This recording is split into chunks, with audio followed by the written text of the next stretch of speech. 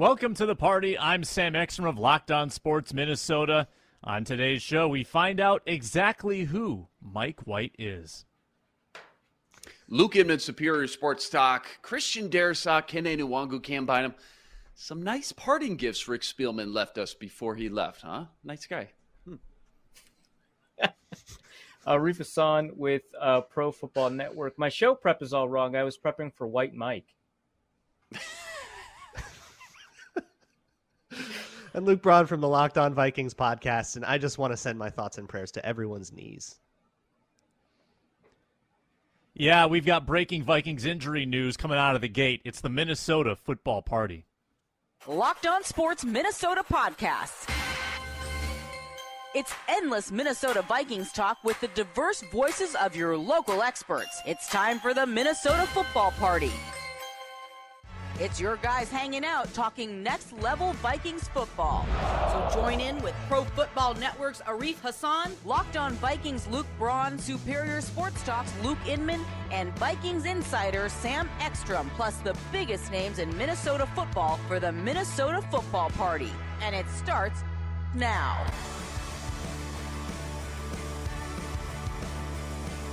Welcome into the Minnesota football party. Hope everybody had an awesome Thanksgiving weekend with family and food and football. I'm Sam Ekstrom of Locked On Sports Minnesota. Find me on the Ron Johnson Show and the Locked On Vikings postcast as well. Luke Inman, Superior Sports Talk, joins us. He's at Luke_Spinman on Twitter. Arif Hassan, Pro Football Network, at Arif Hassan NFL. And Luke Braun of Locked On Vikings and the Locked On Vikings postcast, at Luke Braun NFL. On today's show, we talk about the most favorable Vikings playoff matchups, the New York Jets, a team on both ends of the spectrum, and we'll talk about the best we saw in the NFL on Sunday with a Vikings-free day of football. But we start with the breaking news. Rap Sheet sends out on Twitter that Andrew Booth Jr. is having knee surgery. They will determine the procedure mid-surgery and find out if he's missing the whole year. Either way, a knee surgery on November 28th, not great for Andrew Booth's outlook this year. Luke Inman, that's your guy. You've been begging for him all year. You got him, and he hurt his knee. This has got to be a tough blow for not only your morale, but for Andrew Booth. Yeah, that one stings quite a bit, obviously. Not a great start to, obviously, Kwesi's first draft class, but we did talk quite a bit about injury luck. It was just, a couple weeks ago, Vikings were one of the better injury luck teams. Obviously, they're kind of regressing back to the mean a little bit. Remember, that was one of the big reasons he even fell down to 40 was multiple injury concerns. Certainly not the start you wanted in his career, but hopefully he can get back healthy and come back strong next year. Yeah. Did play 68 snaps in that Dallas game, which is apparently when it happened. He didn't play against New England. So that is Seen out, Booth out. Caleb Evans' health is going to be critical this week against the Jets, or else it's going to be another Duke Shelley game and Tay Gowan game for the Vikings potentially. Arif Hassan, is this, do you think, sign or foreshadowing of things to come for Andrew Booth, who had major injury issues coming in? Yeah, I mean, like you said, he had a number of injuries coming in. I remember when we were interviewing him coming in from the Vikings draft, talking about those injuries, like, hey, is this a concern? Or do you have, clearance to ever play? What's going on here? And he said, this is the first year he's ever been fully healthy since, high school, which, of course, that turned out not to be the case. He wasn't going to be healthy that year. But that's alarming, right? He hasn't had a healthy year of football play since his junior year of high school, which is coming on 6-7 years now. I can't help but think that this is a sign of things to come. For 90% of players that we talk about when we talk about injury proneness, that's usually variance at work. Sometimes a player will see 2 injuries or 3 injuries in a short period of time. We think that they're injury prone when in fact they're not. I think the best case example of that is Matthew Stafford. Early in his career turned out to be an Iron Man after the first couple of seasons, right? But for a player like, say, Percy Harvin or Andrew Booth, these injuries pile up and they contribute to each other again and again. It's not a problem with the player. It's that the injuries themselves are creating more likelihood for future injuries because they weaken ligaments or muscles or bone or change the type of motion that the player goes through and change kind of the load that they put their knees or ankles through.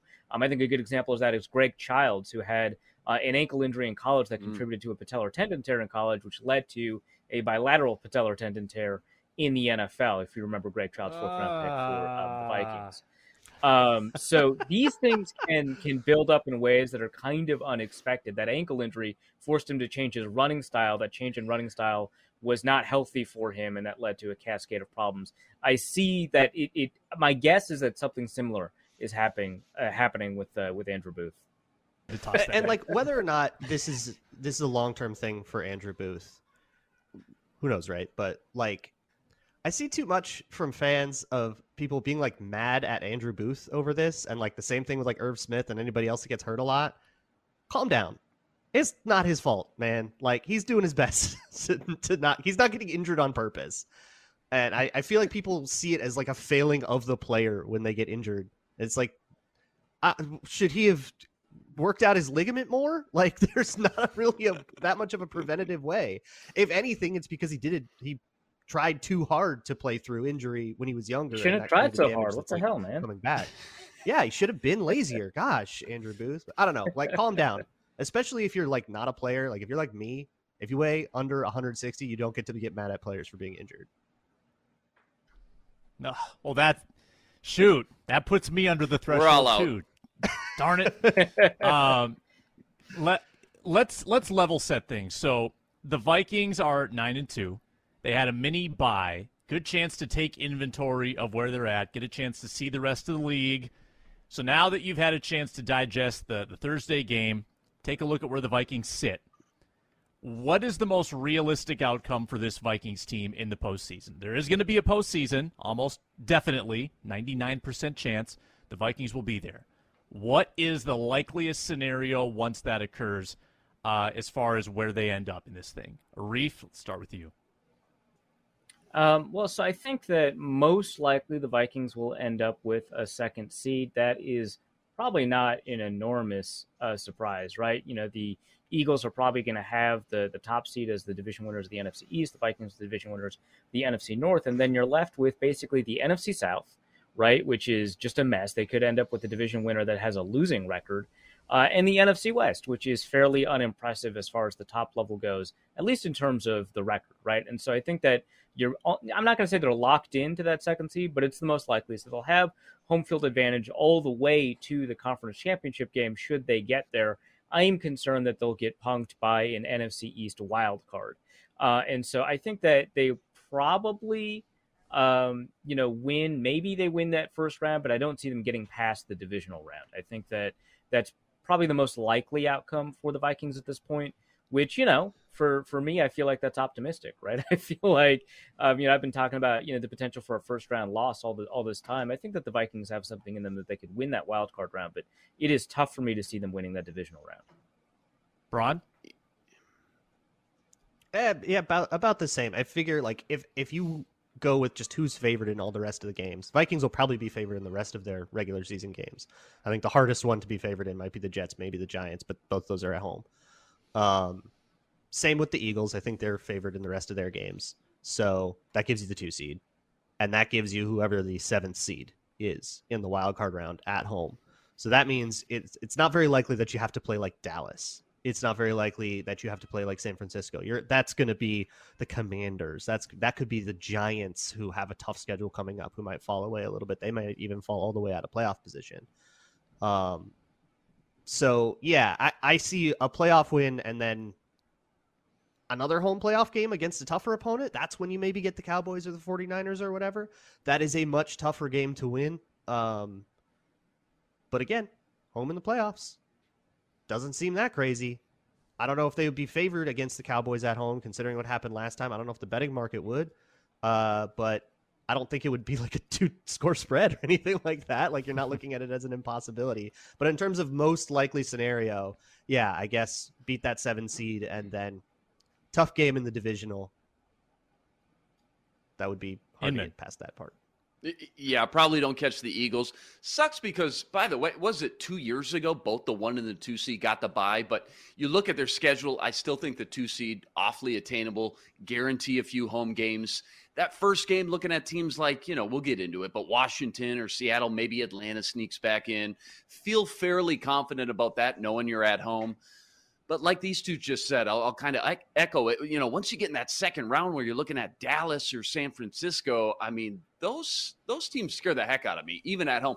Knowing you have the home field advantage certainly helps, but I think this is a team that, unless we see some more improvement defensively down the final stretch, playing teams that you just don't seem to match up well against, teams with great offenses and can get home with a great front four pass rush, that concerns me quite a bit. So knowing you'll likely have to beat either Dallas or San Fran and then go into Philly, I mean, as much as we say the NFC is wide open this year, those last two games to get to the promised land feels awfully tough, given how they've played against those teams already. Saying that, the Philly game you can almost throw away at this point because this Vikings team is night and day beyond where they were in week 2. The Dallas game, though, that's a lot tougher to shake off at this point in the season. Let's see how they finish this final stretch and see if they can build off last week's win a little bit, because the plan all along was, no matter how they started, just on paper with a new coach, new system, they should be playing their best football at the end. And just like this is a much better team than in week 2 that got smoked by the Eagles, you hope by the time the season ends, they'll be even better than they are now. So that second round and on kind of scares me, but that could change by the time we get there too. Yeah, I have serious concerns about this defense holding up for 3 games to make it to a Super Bowl. But I think the 2 seed is like an 80% lock at this point. Think of it this way. The Eagles are basically 2 games away because they have the tiebreaker. So if the Eagles lose 2, which is realistic, the Vikings would have to run the table. Is that going to happen? I don't know. I mean, I think more realistically the Vikings lose 2 of their own, then the Eagles would have to lose 4. That's not happening. However, I think that same logic applies to the 49ers catching the Vikings. 49ers are 2 games back. I don't think they're going to be 2 games better than the Vikings in the final 6 games. That would mean the Vikings lose 2 and the 49ers run the table. And they've got a tough stretch coming up. So I think that 2 seed is almost locked, to be honest with you at this point. I think there's a better chance that they catch the Eagles if the Eagles go cold in this 3-game road trip, but I don't think it's a high likelihood. So why don't we do this? Why don't we pivot into rank 'em your ideal first-round matchups for the Vikings? Right now, it would be the Commanders. Is that the ideal matchup? Is there another team you would prefer to play of the realistic teams? So I think the Giants would be in the mix. The Seahawks would be in the mix. I don't know if I'd put the Cowboys in the mix, but you can throw them in there as well. Falcons, maybe. Who would you like to play in the first round, Inman? Yeah, I think the wheels are slowly falling off for the Giants. And given their injuries they've dealt with, too, by the way, can't really blame them. But I think them or Washington, knowing you've already beat them once despite the refs doing everything they could to help those Commanders, those are the 2 teams I think they match up the best against in round 1. Seattle, Tampa, kind of right behind them in that second tier. Seattle not only has the weapons and talent, DK, Lockett, Kenneth Walker, but you never want to play a team that's playing with kind of house money in the playoffs because they got nothing to lose. Everyone knows they weren't supposed to be here. So I'd much prefer to play a team like Washington or New York than Seattle or Tom Brady, even if he isn't playing normal Tom Brady football, because you just never know. Yeah, I think actually I would not mind playing Tom Brady given how that he's playing. I think we should consider Dallas as an actual possibility. I know that right now they're the top wild card. But, things could go awry. The New York Giants could beat them, right? It is entirely possible that they slip down a ranking or 2. I mean, right now, I believe the playoff picture has 5, 6, and 7, the rest of the NFC East. So it is Dallas, New York, and Washington. And I think Dallas would be the worst of the realistic possibilities. And again, I do think it's realistic. After that, I agree with Luke that Seattle is probably the next worst matchup. I mean, that defense can sometimes just give up on them. I mean, there have been at least 3 games this year where the defense has just been catastrophically bad in baffling circumstances. But beyond that, I mean, they've got a great group of rookies on that defense and, frankly, on the offense as well, that I think would make it a difficult matchup. I think that after Dallas and Seattle, I probably would be more worried about the New York Giants just because of how good that coaching is and how effective they've been able to use Daniel Jones and the fact that they seem to be getting healthier as opposed to more injured. Wan'Dale Robinson, for example, has come on strong the past couple of weeks, even though he didn't really do that against or against the Cowboys.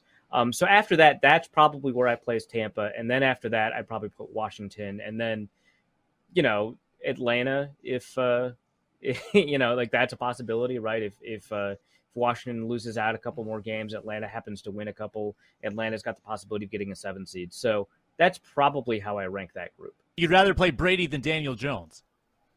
I'd rather play the current constitution of the Tampa Bay Buccaneers than the current constitution of the New York Giants. Plus, take a look at the statistics. I think that Daniel Jones has much better expected points per play than Tom Brady does. There is a threat there, right? And the Vikings against running quarterbacks. It's not. If only Brady had like a career to look back on and wonder if he might be able to just to perform lean in the on postseason. a little bit there. Yeah, just some the Bucks. He signed his divorce papers. He's fine now. He's good now. They might have just lost Tristan Wirfs for the year too, by the way. Yeah. If only we had some evidence as to whether or not we should trust career playoff performance or season-long performance heading into the playoffs, which one tends to predict a little bit better. If only someone had done that kind of work and informed my opinion about whether or not they should play Tom Brady at 45 years old. But alas, we have no idea. Alas. Someday someone will do that research. Luke Braun, what do you think? Here's what I want. I want Atlanta. I want Atlanta to win the NFC South because they're not good, but they might win it anyways. And then I want the Cowboys to end up in the 6th seed and beat the 49ers. And then the Atlanta Falcons to upset whoever gets the 5 seed and then make it to the divisional round. And then the Vikings win their game. That would set up the Vikings in the divisional round against Atlanta. And then the Cowboys and Eagles play each other, take each other out for us. And then we can get to the NFC Championship. That's what I want. Yeah, and to your point too, Sam, just trying to figure out Eagles, Cowboys, how many more losses realistic. Cowboys, Eagles do play each other one more time, so one of those teams obviously has to lose. And then Eagles play the Giants twice as well too, so that could go either way as well too. First round Washington. So your preference would be Washington first round, and then the Falcons in the second round to get to the NFC Championship. However that may game. happen. Is that correct? How about Giants first round? Because I don't believe in them at all. And then the Falcons. Yeah. What are the reasons that you don't believe in the Giants that you do believe in the Vikings? Pass rush? Or I thought you were going to end that sentence with Commanders. And like everything that has made the Vikings fraudulent, I feel like the Giants have been worse about. Worse? Like I feel like all their wins are stupid. Same team with a slightly worse quarterback that knows how to run the ball. Yes, that the worst quarterback. The worst quarterback part. But with the worst quarterback, yeah. So of course I believe in the team with the worst quarterback last. Yeah, better offensive line. Better offensive line. The Giants have wins better than like Blake Brandel or whatever, right? Come on, Andrew Thomas is up there with Christian Darrisaw. Andrew Thomas is up there with Christian Darrisaw. Yeah. Yeah. No, I don't believe in the Giants. Okay. They haven't sold me. Saquon Barkley, 200 yards against the Vikings in the playoffs. We'll see. If the Vikings go to Detroit and lose by like 3 scores, then we'll have this conversation. Gonna have a Brian Westbrook kind of game on the road for the Vikings. Playoffs. Yeah. Oh wow, we'll get a repeat of 41 donut, huh? Now we're gonna repeat. Is T-Jack also going to be the quarterback? Rest in peace. I would love to see Kirk Cousins throw some jump passes in homage. That's his next act. Yeah. Yeah, I think. Well, he's getting more mobile all the time, guys. Look out. That's true. Yeah, he's making some plays. What'd you like about watching football yesterday? I love non-Viking Sundays because it gives me a chance to kind of take inventory of actually what's happening in the NFL. I don't watch the all 22 of every game like Arif does because he has a national writing job. I loved seeing 2 teams go for 2 at the buzzer, basically, to win the game. That was awesome. Trevor Lawrence was nails down the stretch, and he zipped that ball in on the 2-point conversion. I don't know about the call on the touchdown. I'd be a little upset about that if I were the Ravens. But love the decision by Peterson. Love the decision by Staley to go for it, because the Chargers actually have something to play for and something to lose. And Staley, I knew I could trust him. I knew I could trust him to make that decision, and he did, and they pulled it off. I loved seeing that. What did you guys like about your Sundays? Yeah, you're right. What a great week to not have Vikings football, just kind of watch the landscape of the NFL. I think 10 of the 14 games were decided by one possession. 2 of them went into OT. You already mentioned the 2 walk-off winners on the 2-point conversions, Jags and Chargers. But I think out of all of them, it was the Sunday night game, Green Bay Philly. That was just wild because you got to see Jalen Hurts rewrite the record books, 158 rushing yards. And then you got to see Jordan Love come in for Aaron Rodgers. Actually looked a little sharp, even if it was against Philly's prevent defense. So the drama that's now going to ensue in Green Bay, it's just going to be awfully fun to watch for Vikings fans in the NFC North. Mm-hmm. Well, we should talk about Green Bay before it gets too far away. That's but Reeve, talk to me about let's do it now. Let's talk about Green Bay. Aaron Rodgers has a rib injury and a broken thumb. He says he wants to play this week, and he wants to play as long as they're still in the playoff hunt. That might not be long. Is this it for Rodgers in Green Bay? And if you're Green Bay, would you go forward with Aaron Rodgers? I'm not sure they have a choice. What's the dead cap? If they just let him walk next year, what are we looking at? What's the dead cap? It depends on whether or not he's retiring. If he retires, they can recover some of that based off of like signing bonus arbitration. Yeah. Do you have either Jason or if he retires or if he walks? 99 million dead cap next year. Stop it. Jason better than Fitzgerald no over the Wilson cap dead did an cap. article Yeah. about how they can recover it. It's still like 40 million over 2 years. Like that's the best they can do. But they can like rework some of that. I feel like I was watching the Sunday night game and I was like, okay, I guess we got to go Packers, right? We need the Eagles to lose. And like by about the middle of the second quarter, I was just like enjoying the Packers' demise. I can't do it. I tried to root for the Packers. I couldn't do it. They made it a ball game, though. I mean, it was 20-20 there for a bit. They came back a little bit at the end, and then they just couldn't stop the run. Any concern that Jordan Love, is he going to be the next legacy guy?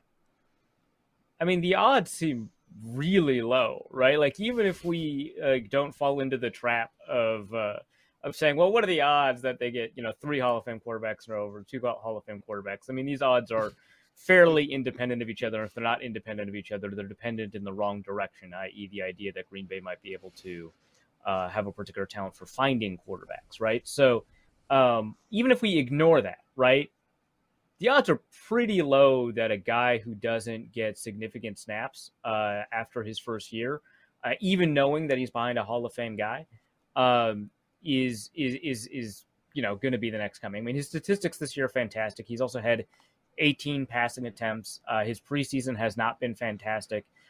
His camps have not been great. He started off his rookie year as the third stringer behind a person, I believe, named Tim Boyle. So a human being named Tim Boyle, a Homo sapien. Yeah, certainly Tim Boyle existed because he later appeared on the Lions roster. But next to such notable humans that definitely exist, like David Blau. So he doesn't exist. I find that Key to the Vikings, David Blau. Key to the locker room. Yeah. Purdue legend, the best quarterback Purdue has ever produced. Don't fact check that, please. Just trust me. I guarantee. But yeah. But no, I find it pretty difficult to believe that somebody who's had to stay kind of benched for that long, especially in the modern NFL, has it. I had so many concerns about him coming out as a rookie in the draft. Anyway, let's assume that draft evaluation is still relevant at this point in the process because we know very little about Jordan Love, and I just he's one of my least favorite first round picks at quarterback in a little bit. Although my least favorite turned out to be an MVP candidate in Josh Allen. So what do I know? I feel like if Taylor Heineke suited up and had that exact same game that Jordan Love had, we would all be like, yep, normal Taylor Heineke game. Make of that what you will. He has won 5 of 6, Taylor Heineke. Maybe it's not. The only team he couldn't beat was Kirk Cousins and the Vikings. There you go. Maybe it's not Jordan Love they should be concerned about. Maybe it's Christian Watson, who has a 50% rate of converting catches to touchdowns in the last 3 weeks. He has 12 catches and 6 touchdowns. The last very 3 weeks? Explosive touchdowns, by the way. He's a big play machine. I remember Jeff Janis too, man. I remember Jeff Janis. Don't worry about it. Jeff Janis. Arizona Aldridge Cardinals Robinson playoffs. Level. Divisional round or whatever. Yeah, unbelievable. Right, for the purposes of my takesmanship, I will have to defend the argument that Christian Watson is garbage and will always be garbage and is no good at football. And why was he even draftable? We're taking that clip out of context and putting it on social media. You've been arguing sustainability stuff all year. This is right in there. That like a backup quarterback throwing to a receiver that wasn't able to play in training camp after people have stopped playing against a backup safety is not really good indicator of how good a player might be. That he had 30 yards before that 63-yard touchdown pass after the catch. I don't know, man. There's not a ton of arguments I have about Christian Watson. Maybe the fact that he always seems to drop the first target headed his way seems to be kind of an alarm bell that should be ringing. I mean, drops don't matter until suddenly they do. I think that, I've found that, for the most part, drop rate does not tell us about how quality a receiver is, what their impact is on winning until you get about to the 12% mark. And Christian Watson is real close. I mean, he's past 12%, but he's real close to just being that kind of alarm bell. I think that one thing that a bunch of the drops don't matter guys found out after they started following the spring leagues is that the reason drops don't matter is because they don't matter for receivers that happen to crack the starting roster.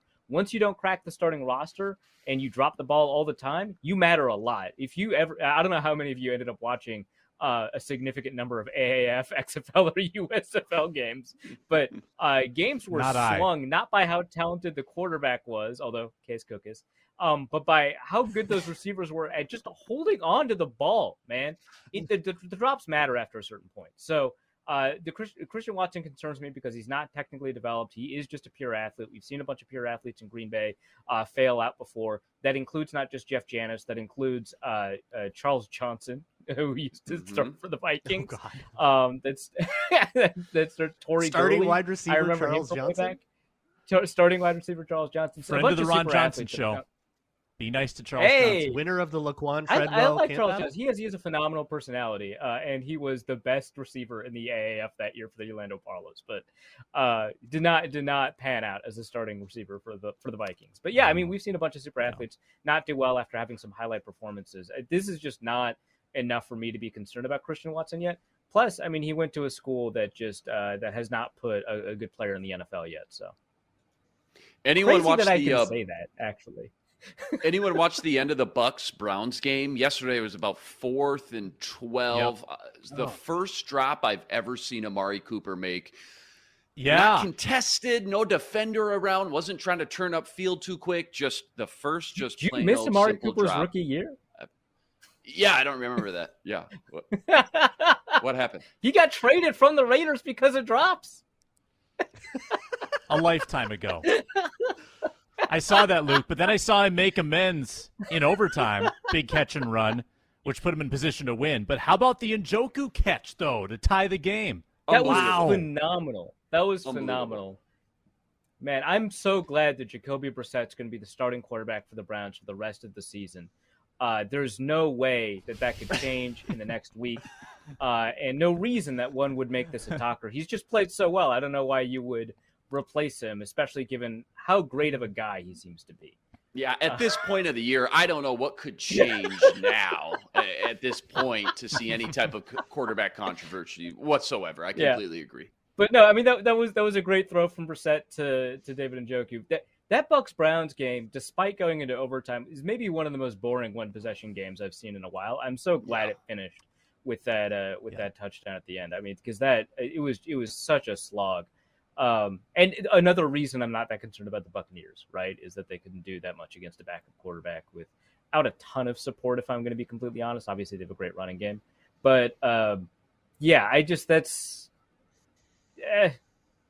the game ended really excitingly. I'll say that. And, I mean, the Packers-Eagles game, for all of the excitement it provided Vikings fans for either helping the Vikings get that first seed or seeing a Packers loss, basically a win-win for Vikings fans, also just turned out to be a super exciting game with a bunch of lead changes. A ton of fun to see that.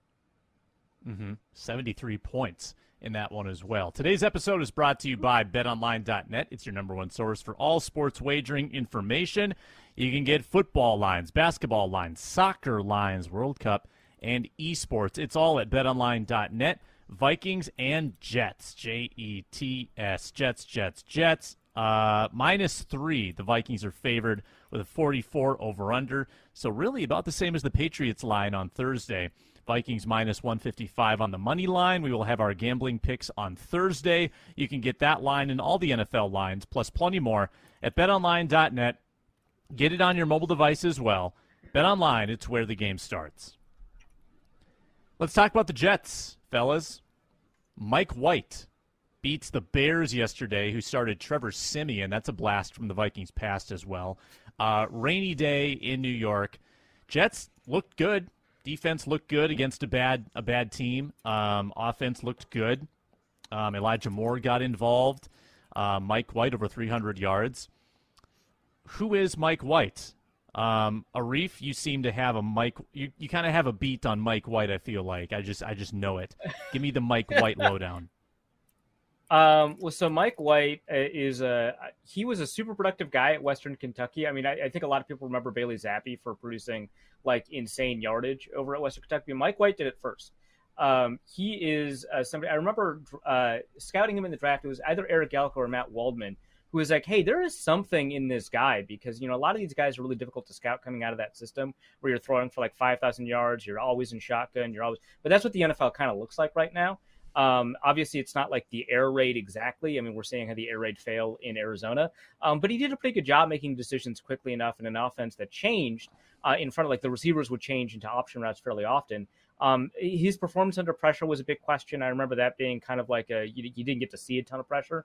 But you know, he was somebody that I think he replaced not a Heisman candidate, but a pretty good receiver candidate in Quentin Flowers at South Florida before transferring over to Western Kentucky. So he was somebody that ended up with you know, kind of a fair amount of draft pedigree to go into it. But you know, overall, I mean, a lot of the quarterbacks coming out of the system are somewhat similar in that, you know, sometimes they get stuck on that first read. Sometimes they don't have, you know, as big of an arm as you might want. That's why they get recruited into these programs as opposed to programs like in Clemson or the SEC. You know, and I think that, you know, kind of like Gardner Minshew, it's kind of the same thing here where, you know, he sometimes shows really good anticipation, but he does have some trouble getting off his first read. He doesn't scramble quite like Minshew. But in this game, you know, we were able to see what that decisiveness meant. What was interesting about White is that he has had, I want to say, 5 games or 6 games where he's thrown at least 10 passes. And in 3 or 4 of those games, he has got like a 100-plus passer rating. And the other 2 games, he has a passer rating below 70. His ability to make quick decisions sometimes extends into his ability to make bad decisions quickly. And so that is kind of the thing that you would want to take advantage of if you're game planning against somebody like a Mike White. I don't know. I kind of like him a lot, but I think it's pretty clear that, you know, he very obviously is a 5th-round pick. And, yeah, I mean, he's won the Jets locker room, right? That's worth something, right? But, you know, clearly he's not going to be a long-term solution for them. And if he's not going to be a long-term solution for them, I don't know how much better that offense is going to be. We saw, you know, the Washington offense get a little bit better with Taylor Heineke in there instead of Carson Wentz. I think in this case, we'll probably see the Jets offense get a little bit better with Heineke than with Wilson. But you're losing a lot of the big play potential that you got with Zach Wilson. Then again, Garrett Wilson did have a number of pretty big plays in this game. So it is possible that the Vikings could get burned. But I don't think it'll be deep. I don't think it'll be like yards after the catch type stuff. Yeah. So I was told that Skylar Thompson was the greatest thing since sliced bread when they played Miami. Is Mike White greater than or less than Skylar Thompson? That is the bar for all third-string quarterbacks that play the Vikings. Braun, do you have a beat on this? I don't have great Mike White takes. That said, I'm going to go with all right. less than. Skylar Thompson was slinging, man. I don't know if Mike White has that in him. Skylar Thompson. Skylar I loved him for that. was the PFF quarterback leader in like every PFF was obsessed with him. He was outstanding for PFF's gradings. I remember him coming out of 2018, Mike White, that is, and remember 2018 had this crazy quarterback class, 5 going the first round: Baker, Darnold, Allen, Josh Rosen, Lamar, and then it was like Mason Rudolph by himself in like the second tier. That's right. And then Mike White, top of the third tier with like, who else was drafted? Kyle Lauletta, I believe, was the other one drafted ahead of him. Oh, yeah. But I just remember, so it's like 3rd, 4th round grade. He ends up going the 5th round to Dallas. I just remember the baseball background people kept bringing up, that he could have went that route, maybe had a shot at the MLB. You kind of see the arm strength. He's got a good fastball. Some of those throws yesterday, absolute bullets, chunk plays in the middle of the field. And from everything I've seen and remember, when he's got time in a clean pocket, he can make a lot of throws. But where he's always kind of struggled, like a lot of guys, especially young guys in the NFL, pressure gets in his face, pocket starts to get a little muddy, tends to fall apart a little bit. I remember at Western Kentucky, he took a lot of sacks. It was like 45 sacks or something like that. Not much mobility at all. Yeah, he has like negative 270 rushing yards, right? Because they count sacks as rushing. Yeah, something something crazy like that. Yeah. So not a lot of mobility, pure pocket guy. Protection breaks down. He just kind of really relies on that arm strength to bail him out. So, I look at the Viking game, I guess. I know Za'Darius is a little hobbled around on one knee, but you still got Hunter, Wanham, Patrick Jones. It's one of your better depth positions is your edge rushers. Hopefully the Vikings can get after him early and just try to rattle him a little bit, even if that means maybe giving up a big play or two, as opposed to playing that soft coverage. We see a lot just rushing for, letting him get in a rhythm early on the road, because he's got the arm strength for sure. And now he's got weapons. Unlike last year, didn't put up good stats. I think he started 3 games, played in 4. Not good stats, 5 touchdowns, 8 interceptions, something like that. But he's got better weapons now this year. And if Mac Jones and the Patriots offense can move the ball in this defense, then I'm sure they're watching the tape this week saying, we can score some points too on this Vikings defense. He even got the corpse of Elijah Moore resurrected back to life yesterday. That guy was ready to sit out on the bench, for the year just 3-4 games ago. So between him, Garrett Wilson, who else they got? Corey Davis, Tyler Conklin. I think he's got enough weapons to move the ball. If, again, he's got that clean pocket that he needs. Tyler Conklin revenge game. Mike White has thrown multiple picks, and up until yesterday, that is, had thrown multiple picks in each of his starts where he didn't get hurt in the first quarter. So like you said, kind of sloppy with the ball last year. Did have a 400-yard game that came out of nowhere. I think he led the league in yards that particular week. But the Jets, going into yesterday, were 32nd in offense per PFF. First in defense per PFF. So polar ends of the spectrum. I guess it kind of comes down to, do you think the Vikings can move the ball on a really good defense again? The Cowboys said, nope, you can't move the ball. Patriots, they moved it great. The Bills, they moved it fantastically. So can this offense get points on the board and get a little distance between themselves and Mike White, force Mike White to make some sloppy throws? What do you like about the Jets' defense, Bron? Sauce. In the draft, I said that if I had the number 1 overall pick and I were the Jaguars, I would have taken Sauce. And that feels like it has borne out. He's insane. So I think the key to that is going to be either, like, as just a neutral football fan, I kind of just want to see what happens when Justin Jefferson goes against Sauce Gardner. Like, let's see that rookie really get tested, Yeah, but absolutely. As a Vikings fan, I want them to keep him away from Sauce Gardner. Will the Jets allow that? Will they just have Sauce follow Jefferson everywhere no matter what? How are they going to approach that? I think that's going to be a huge key. And then it's also, we're still kind of in the middle of this like D-line gauntlet with like the Bills have one of the better D-lines, the Cowboys, the Patriots. Like these are some pretty incredible pass rushes. And against Dallas, it ended up defining the entire game. The O-line had a disaster class that would make 2016 TJ Clemmings jealous. But like, can you avoid that again happening at home against the Jets? Can you keep Kirk Cousins clean? And can you find Justin Jefferson ways to get open? Or can you just accept that one-on-one and maybe Justin Jefferson beats Sauce Gardner? That would be dope. There's a whole bunch of ways for this to go. But I don't know. The Jets have like a lot of different threats at kind of every level on both sides of the ball. They definitely feel like a little more real. And I feel like if they weren't in the division they were in, I feel like we'd be talking about them more. And this is and if Salah's they had, like, thing, a real right? quarterback. Salah generates pass Yeah. rush. Salah is a defensive-minded guy. This is kind of what they expected from him, right?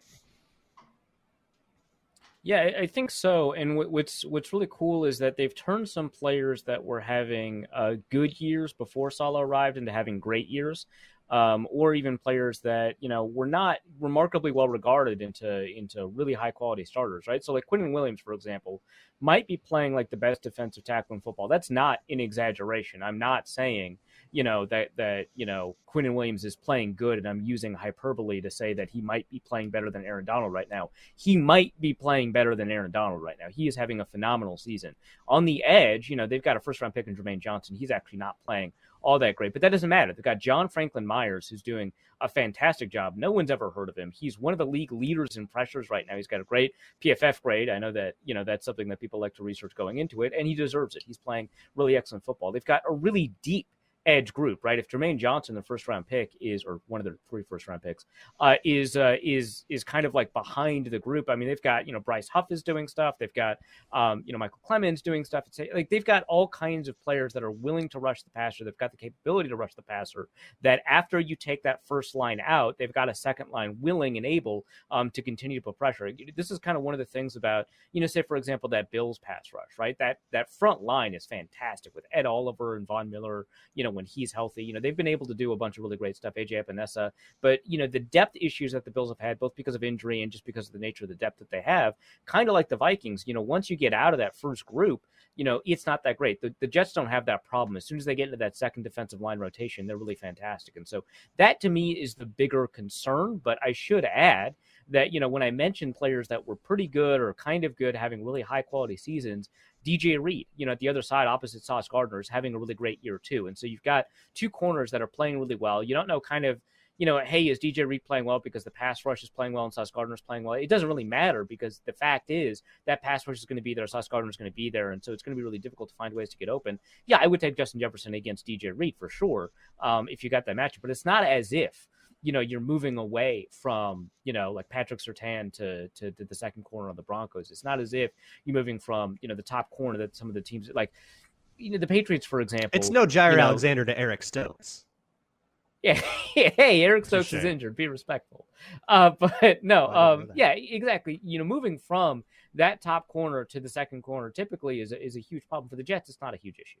And so they're pretty good in a lot of areas. They're getting production out of that linebacker group. I mean, they're seeing, players like CJ Mosley do some stuff. It is kind of fun to see kind of what those linebackers can do. Quincy Williams, I believe, is back again healthy. Quinnen Williams, his brother, who was drafted by the Jaguars like in the 3rd round or something crazy like that. He's playing pretty well, especially as a pass rusher when he's blitzing. So they've got players at all levels that are performing within their roles really well, that make it pretty dangerous to kind of deal with. That said, I don't think that they're the best defense in the NFL. I think the Vikings already played that in Dallas, right? I think that, the possibility exists that it's Denver. I mean, this defense does have some holes in it. I mean, John Franklin Myers is great, but he is not, Bradley Chubb or Von Miller or anything like that. Well, I guess Bradley Chubb's no longer on the Broncos, but, he's not like an elite edge rusher, right? Quinnen Williams is playing, the best football, that we're seeing out of the defensive tackle this year, but he's not necessarily paired with a monster in the same way that when Aaron Donald was paired with Michael Brockers, you got to see, some really high level quality defensive tackle pairing. So there are some issues on the defense, but I mean, it is a top 5 defense. It's going to be hard to find ways around it. I think that probably you want to rush to the edge, maybe with some wide receiver end arounds and stuff like that. But for the most part, you're just going to have to trust that Justin Jefferson is talented enough to get open, because I think the Jets will trust their own defense to do some one-on-one matchups. Coming up next, we've got Nerdy Stat of the Day and then Party Fouls to close the show. But first, let me tell you about Locked On Sports Today. From the games that matter the most to the biggest stories in sports, go beyond the scoreboard and behind the scenes with local experts and insights only Locked On can provide. Locked On Sports Today, available on this app, YouTube, and wherever you get your podcasts. Analytics fans rejoice. Woo-hoo-hoo! It's time to get educated. Whoa, you're blowing my mind right now. With the Nerdy Stat of the Day.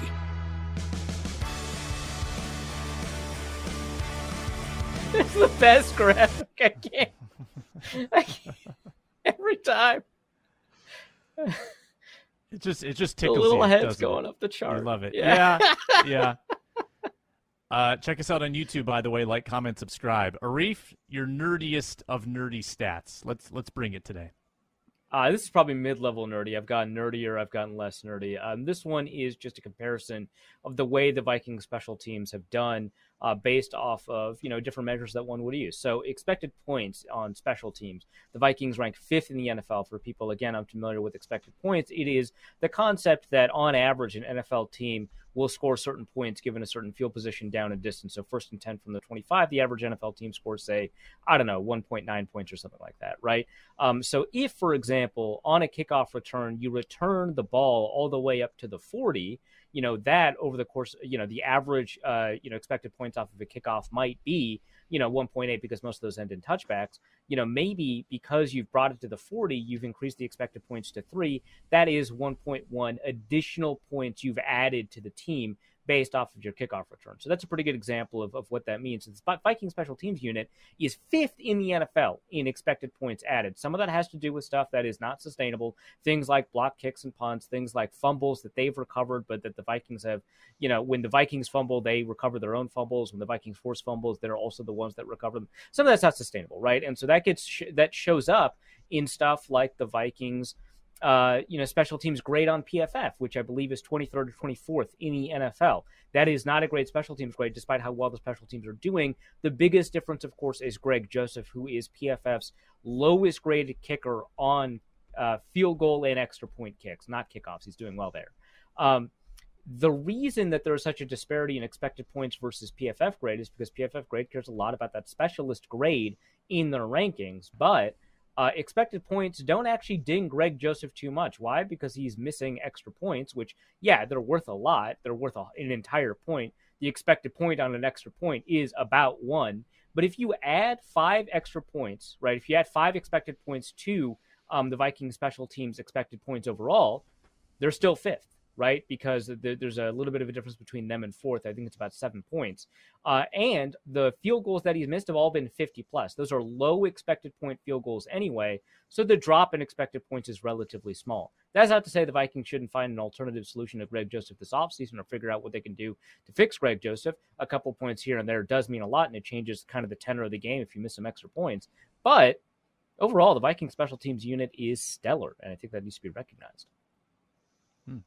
Super nerdy. Luke Braun. That's not, I don't think, quite as nerdy as like deep special team stats. I got a question a lot about why Mac Jones wasn't under more pressure against the Patriots, and the answer is that they got the ball out quick. Mac Jones got the ball out, according to PFF, 2.56 average time to throw, 2.56 seconds. That was 6th fastest in the league for week 12. But it wasn't all like tiny Mickey Mouse, like quick game stuff. There were 8 passes, including 2 touchdowns that went beyond, that were completed beyond 10 yards. So there are pretty big existential problems with the way that the Vikings are playing zone right now that the Patriots were able to exploit, and they were able to exploit it fast enough to still have like quick game rhythm in terms of the pass protection, and the pass rush like still had like no time to get to the quarterback, even though you're able to throw deep, which is supposed to be the whole like trade-off, where the deeper you throw, the longer you have to hold it. The Patriots kind of got their cake and ate it too, and that's why they were able to move the ball down the field. And that, I think that is the most like pressing issue facing the Vikings right now, is how do you get that intermediate level to not be so wide open immediately, where the things that Zadarius Smith and Danielle Hunter are doing, Zadarius in particular is doing something very special right now, and a lot of it is going to waste because the Vikings can't cover worth a damn. Yeah, Zadarius still had 5 pressures in that game. I think people were tweeting, Zadarius isn't making an impact. He's playing hurt. 5 pressures is a pretty good performance, even though he didn't really get home. You cover reasonably, he has 12. Yeah. I mean, it's insane. Yeah. Like, he was beating the guy immediately every time. The ball was just out. My nerdy stat of the day, 3 and out totals. Minnesota Vikings offense and defense both very poor in this particular regard. On offense, they are tied for the 8th most 3-and-outs in the league. They are tied with the Saints at 32. The leader in the league, by the way, is the Panthers at 39. Fewest 3-and-outs, the 49ers. Just 14 of them this year. How about on defense? The Lions have forced the fewest 3-and-outs in football. They have forced just 15. Tied for second, the Vikings and Bears. Not great if you're an NFC North defense. The Vikings and Bears have both forced only 19 3-and-outs this season. Number 1 in the league, the Broncos. Number 2 in the league, the Packers. They have forced 36 and 35, respectively. So the Packers give the NFC North a little bit of respectability there. But, if you're the Vikings and you want to, extend drives more often than you are, that'd be nice. If you want to get teams off the field faster once in a while, that'd be nice. But a couple of alarming trends there on the Vikings side of things. Not a very positive stat there if you're a Vikings fan. Let's end it with party fouls and then hit the road for today. Luke Inman is having technical difficulties, and he is endeavoring to get back with us. But let's cue up the party fouls music and run it. It's time to tell you who spilled their proverbial drink on the sofa. Get ready for this week's party foul. Luke Braun, kick it off. So sad. Yeah. Mine is going to go to the Chicago Bears, who are, I'm going to say, that's got to be their rock bottom, right? The Jets benched their healthy quarterback to get him right. And by the way, the Jets' party line here is Zach Wilson. We think we can fix him. He just needs to not focus on game plans for a while and get his mechanics right. They chose you to do that against.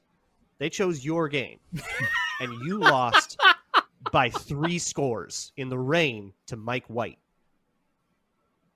You got rid of every good player you had to fix a salary cap situation that wasn't even that bad. And now teams are willfully sacrificing their chances to win your game and still winning it by 3 scores. The Bears need to do some soul searching or go join the XFL. Get out of my league. Coming in hot. I like it. Okay. I was just trying to get all of the details correct for my party foul. It was the way Todd Bowles managed the game against the Buccaneers. Let's see if I can get this. For the Buccaneers against the Browns. Let's see if I can get this right. So they had a 4th and 2 at the Cleveland 37 in the middle of the fourth quarter, early in the fourth quarter. That would have been a 54-yard field goal. That is within Ryan Succop's range. That's fine. It is a tough field goal to make, but most coaches in the modern NFL would opt to kick that field goal. Instead, they intentionally took a delay of game penalty to move the ball back 5 yards so that they could punt it. Of course, that game ended in a tie, so those 3 points would have been really nice. But also, we did see the one last chance they had with 32 seconds left. Again, I'm taking a look at this other screen to see if I can get this completely correct. They had all 3 timeouts remaining, and Tom Brady under center. And, I've been digging on Tom Brady all year for his performance, but there's one thing that you kind of want to count on him for. It is that fourth quarter comeback. We've seen comebacks with 13 seconds left, 17 seconds left, 20 seconds left. 32 seconds seems like it is trivial to try and get within field goal range. They did not try to do that. Instead of using any of those timeouts, they hurried up to the line of scrimmage to run a play, burned 12 seconds for no reason at all, then finally snapped the ball. It was a deep pass from Brady to Julio Jones that ended up picking up 26 yards. Could have used those 26 yards with a little bit more time. That is when they used the first timeout with 8 seconds left on the clock. Again, they had 3. They only used 1. They could have been closer with 20 more seconds on the clock if they had done that. So there were 2 seconds left in the game. After that, there was after that play, which is an incomplete to Cameron Brate. Would have been nice to have been able to run 2 more plays. They were not able to. They ended up having to run a Hail Mary with Tom Brady's arm. So, which didn't work out. Obviously, they ended up going to overtime. The Cleveland Browns ended up winning the game. Todd Bowles mismanaged that game egregiously in a way that is very annoying, given kind of, I don't like Tom Brady. I like to see him lose, but I don't like to see him lose like that. I want to see him lose on his own recognizance. I want to see him lose on his own talent. Let's go with that word. I don't mean to pile on red zone here because a lot of people are, But I, like many, didn't get to watch the Josh Jacobs 86-yard run yesterday because of NFL Red Zone policy that once you get down to the final game, you have to cede to the local affiliates. Well, the only markets that had that game were Seattle and Las Vegas. There were really no one in the Midwest was going to see that. No one on the East Coast saw that. You had to have Sunday ticket or you had to have the local game on your affiliate. But Scott Hansen, he told us, he said, go to your CBS affiliate. We went to our CBS affiliate. It was 60 minutes. I love 60 minutes, but not when there's an overtime game, 34-34. I wanted to see the end. And I had to see it after the fact on Twitter that Josh Jacobs got loose for 86, gave the Raiders the win. And got over 300 scrimmage yards. Yeah, holy cow. Wow. Big game for Josh Jacobs. He's 11th player in NFL history. Trying to save Josh McDaniels' job. But that was a party foul on Red Zone. Soul. They do a lot of great stuff. I love them. I don't want to rip them, but I got to rip them for that one. I don't know if it's on Red Zone so much as it is on like the negotiated policies in CBS, right? CBS should have just aired the game. Yeah, I think it was ultimately. Yeah, I think it was ultimately admitted that Red Zone made a mistake, but like, that mistake came from like somebody made a mistake, and Red Zone should not have cut away from that game because it was not national. Like, I didn't know that. Okay. That's Scott Hansen tweeted something about how like, yeah, we shouldn't have done that, and then he also basically said like, but that order came from on high, not my problem. Scott Hansen, you are precious. No one is blaming you. Yes. You're a national treasure. So I guess party foul, the last one goes on Luke for leaving us during this part of the show. So we hope to see him again on Thursday where we make our gambling picks. We talk more about the Jets. And we'll Second party foul on Luke for blaming someone else for his problems, by the way. I won't say who. That's the Minnesota football party for today. He's Luke Braun, Locked On Vikings postcast and Locked On Vikings. Arif Hassan, Pro Football Network. Go check out his work. A happy belated Thanksgiving to all.